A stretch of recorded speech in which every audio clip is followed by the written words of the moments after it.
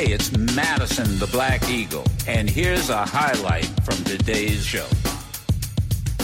I have to tell you that the most important thing that we can do this Congress is to get voting rights done. Senator Warnock, that is just a short, brief clip of speech he gave on the floor of the Senate. I thought Senator Warnock, and thanks for coming on, I thought you were extremely effective in the time allotted you on the floor. It kind of, where are we now? We've got folks out marching, demonstrating, holding the Democrats' feet to the fire. This filibuster issue seems to be the roadblock. Can we get around it? Do you think we will? A lot of questions there, but I'll give you the time you need to answer them. Well, good morning, Joe, and it's always great to be with you. Thank you for your courageous voice, for the depth of your commitment to saving the soul of our nation. I pray for our country, and my brother, I'm praying for you. We are in a major fight, again, for the soul of our country. When the Senate left last week, we, with the help of the Republicans, made a rules change. And this is something we have said over and over again we can't do because you got to keep the rules of the Senate. Well, we made a rules change last week, a workaround the filibuster in order to raise the debt ceiling which deals with the debt already accumulated by this country by both Republicans and Democrats. This is money we already owe. I want people not to be confused about that because Republicans try to confuse us on that issue. But at any rate, we raised the debt ceiling in order to save the economy because the last thing you want is for the nation to default, you don't want the nation to default. This is about the full faith and credit of the United States government. So we did an extraordinary thing because we felt that the issue warranted it. So we moved last week to save the economy, and so far the Senate has been unwilling to do the same thing to save the democracy, even as the lights on the democracy are flashing red. I think that is hypocrisy. I think it is a contradiction that I cannot abide and the nation cannot afford. We must do whatever is necessary, and in this case, it is clear that if we're going to get voting rights passed and address the crisis confronting our democracy right now, Democrats will have to do it alone, and it's irresponsible for us to do otherwise. And we had Senator Kaine on, who validated, or at least it stated, and you validated what he said, that, and I believe in our interview with him, he said that, we gave the Republicans opportunity to amend the bill if they wanted to. Didn't hear anything. To put a new bill. That's correct. Yeah. To put a new bill in place. They didn't give us one. So they clearly have, these are my words, they clearly have decided to cast their lot with voter suppressionists. Oh, that's the sad truth, Joe. We are not in ordinary times, and this is the fundamental problem. We cannot afford to behave as if these are ordinary times. We live in a post-January 6th world where we saw a violent assault on the Capitol based upon the premise that some votes don't matter. And we have seen now that attack spread throughout state legislatures all across the United States of America. Voter suppression bills introduced in some 49 states. And among the most concerning provisions are provisions like that one in my state of Georgia that would basically allow partisan politicians in the state legislature to swoop in and take over local boards of elections. Wow. It's a scary scenario under which it may not matter how many people we deliver to the polls because partisan actors are controlling the count. they are enabling themselves to do precisely what Brad Raffensperger, the Secretary of State in Georgia, told Donald Trump he could not do last year. They are setting the framework to be able to do it. Listen, politicians make a lot of promises when we're running for office, but the only thing we swore to do was to defend the Constitution. And I'm not about to leave the Senate without doing everything I can this week to make sure that we protect the democracy. And so today is Thursday. Senators are typically making their airline reservations, and folks are on their way home by Thursday night. I think it's irresponsible for us to leave this weekend without at least a clear path and agreement about how we're going to pass voting rights. Your response to the news that kept me up late last night, along with hunger pains, but that Senator Sinema, he says, and help me understand this. She says, I'm in favor of the two bills, but I'm either reluctant or not ready to carve out or adjust the filibuster rule. Our friend Eric Holder said on my show the other day, please give me a break. They've carved up the filibuster rule like a Thanksgiving turkey. What your response to what came out of the meeting yesterday when Senator from Arizona said that she's not ready to carve out or change the rule? Well, here's the good news, Joe. Every single Democrat, all 50 of us, are on both of these voting rights bills, which we must pass. Good news. So there's no debate going on about that. Sinema, Manchin, all of us are on the bill. All right. The debate right now is about how to move the bills forward. And this is the situation we're in. We do not have a responsible governing partner in the other party on the other side of the aisle. That's just the reality. I happen to think that filibuster reform, changes in the rules of the Senate, ideally should be bipartisan. The reality is they are not, because the other side of the aisle has decided that their path to power is voter suppression. They've cast their vote. They've cast their vote with voter suppression. And so the moral question facing Democrats in this moment is, what do you do under those circumstances? What do you do when you have a party that denies that January 6th even happened, that it was not tourists making their way through the Capitol? What do you do when voter suppression bills are being introduced all over the state, all over the country? We're not the ones who are talking about going nuclear. The Republican Party has already gone nuclear in state legislatures all across the country. And the question that future generations will ask us is, what did we do when our democracy was in a 911 state of emergency? What did we do to put the fire out? So you, not to put words in your mouth, are you still hopeful? I know, Reverend, you're prayerful, but are you still politically hopeful that the Democrats can work out how to deal with this filibuster question, understanding you're not going to get a single vote or help from the GOP? That's right. Are you still politically hopeful, and are talks still going on? Yeah, let me be really clear, first of all, that no, sadly, we're not going to get any help from the other side.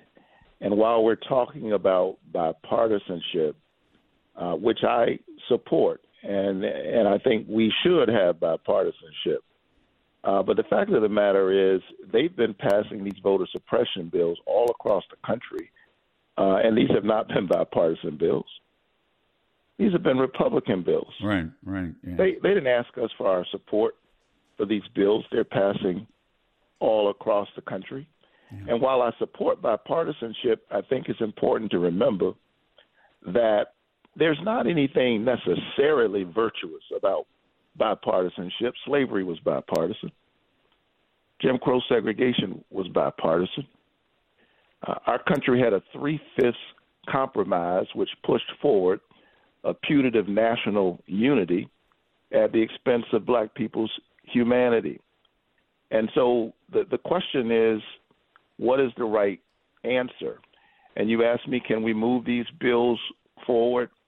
Here's what gives me hope. Can we have meaningful filibuster reform? Here's what gives me hope. We did it last week. We did it just last week because we felt that the economy otherwise would be imperiled in such a way that for us not to act would be irresponsible. Well, we need a strong economy, but you cannot have a strong economy that works for everybody without a strong democracy that works for everybody. Yeah.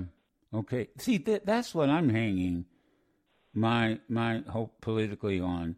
You just did it. We did it last week. Yeah. And as I said when I started, this is day 39. Maybe the magic day may be 40. You know, Jesus spent 40 days in the desert. So, brother, man, don't get me started, Reverend. You're at day 39. I'm at day 39.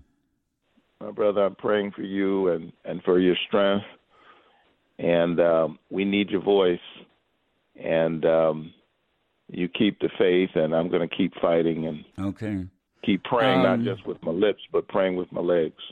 All right. You got to keep moving. I appreciate you coming on, and we'll stay in touch with each other and keep us posted. Keep us posted. And I know one final question. I'm sorry. One final question before you go. Sure. What do you want my audience to do? I want you to call the United States Senate, call your representative, your senator, tell them that the most important thing we can do this Congress is to pass voting rights. And we've done a lot of great things, by the way, and I hope we get the other things done that we're trying to get done. But if we fail to pass voting rights, we will have failed to protect the democracy. And that's the framework in which all of the other debates happen. Yeah. And so this is the central moral issue confronting this Congress, and I hope we pass the test. So keep pushing us to do it. That pressure comes from the outside. All right. Thank you, Senator Warnock. Appreciate it. We'll stay in touch. Keep the faith. The light shines in the darkness overcometh it not. Amen. 13 after the hour, 1-866-801-8255. 1-866-801-TALK. They just did it. I mean, this is what, it's like, wait a minute. We changed the rules to raise the debt ceiling so that we could pay the government's bills. So why is there a debate? I mean, I'm just going to put it where the goats can get it. You know, the old country, because the goats eat down. Let's go to the root, like the goats do. Go all the way down, not just the top. Go to the root. Why is it difficult to do today what you did last week for the debt ceiling? As you heard Senator Warnock say, now think about this. The cornerstone of our democracy, everything, when you get right down to the root, I mean the beginning, the roots of the beginning. Before everything sprouts up, you got to have what? You nurture the roots. You get rid of the root, you get rid of the plant. Everything starts with the root. The root calls. Everything starts with the root. That's why the country folks say, son, put it where the goats can get it. What you saying, Pop? Break it down so people can understand. And that's what people are asking. Excuse me, Senator Sinema. The people in Arizona, they have to be the students. I know the students. They're saying, excuse me, Senator. You voted to change the rules in order to pay the government's bills. But you're not willing. Let me put it in the positive. You have to be willing. You have a moral and political obligation. You must be willing to do the same to protect people's right to vote. Everything I read that the Legal Defense Fund has been challenging. Here's what these folk are doing. And then, bipartisan. Like Senator Warnock said, when they passed these draconian bills on the state level in their state capitals, they didn't ask Democrats. They didn't ask Democrats for amendments. They didn't ask Democrats for their vote. These votes went along party line. This is not about, they don't want bipartisanship. It's not going to happen. Joe Manchin figured that out. Joe Manchin figured that one out. Yeah, I mean, I know he's been the target, and we've talked about, now, on the budget, on the Build Back Better, they by the way, they're not going to get that done between now and Christmas. It's not going to happen. So, but it will happen. But let me tell you, you got an easier, make sure you understand something. You got an easier path for it to happen if these two bills get passed. The only people who email me with nasty comments are the folks who want this to fail. Right, Sharon? They're the only people. Oh, they call Daryl names. Daryl's in there pushing buttons. They call Sam names. They call Sherry out of her name. And the sad thing is, we don't give a flying you-know-what. You can fill in the blank. And you know what? It's going to hurt you too. Sure. Those who are standing on the side of these scallywags and scum, they're after you too. The Trumpers are learning this. Yeah, they really are. Those January 6 people are learning this. Yeah. We stood up for him. We did what he said. We went up there and did. And what are they saying now? Oh, we were duped. Yeah. Oh, he's left us behind. And by the way, he tricked us. Not only and they got you even on January 6th because they're sitting up, they kicking y'all under the bus. Here y'all were with Trump. Listen to this. Here you are with Trump signs on January 6th, right? Yes. And you're up that you just left a Trump rally. Yes. And then you've got for all these folks on Fox. Now, this is funny. This is amazing. All these folks on Fox saying, get these people. Yes. You got to stop them. These are your people. Call it off. These are your people. And then when they realized, oh, hell, we're caught between a rock and a hard place, they come back like the next day with, well, these weren't Trump people. Wait a minute. January 6th, they were your people. And wait a minute. They were your people who you wanted who came from your rally. Who you told them to go up there. And you told them to go up there. They followed orders. I'll come with you. And then wait a minute. So now and then you're picking up the phone, calling the president, who is gleefully watching it. And the son, Donald Trump Jr., can't even call his own father. He has to go through the chief of staff, Mark Meadows. Mm-hmm. I guess Donald Trump wasn't taking his calls. Exactly. You got to do something. Laura Ingalls, God, man, these people, these are your folk. These are, and then when they realized, we're really caught between a rock and a hard place, then 2 days later or whenever, then they go back and say, no, these were Antifa. No, these were Black Lives Matter people. No, these were FBI people. And they were everybody but your people who you recognize were your people when they went down there to begin with, because you sent them down there. Now, these are the same people who couldn't overthrow the government in a coup, then turned right around, and then a few months later decided, okay, then let's go at them through the legislative process. So we'll get all of these Republican state senators and legislators, state legislators, to introduce laws that will suppress the vote. Because what we need to do is discourage people. What we need to do is manipulate the vote, and et cetera, et cetera. And then the Democrats come back and say, well, you know what? No, you're not going to do that. And here are 2 bills that will checkmate. You won't be able to do it. And then, wait a minute. Then you've got some senators.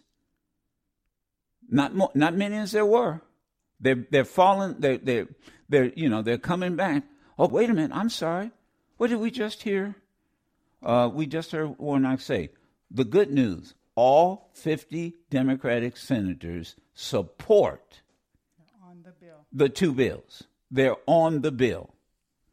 The issue is the filibuster. And they're discussing how do we deal with it. Well, can I offer a suggestion? The same way you dealt with it last week. Exactly. Bingo. The same way you dealt with it last week. You can listen to yours truly, Madison the Black Eagle, live every Monday through Friday on Sirius XM Urban View Channel 126 or anytime on the Sirius XM app.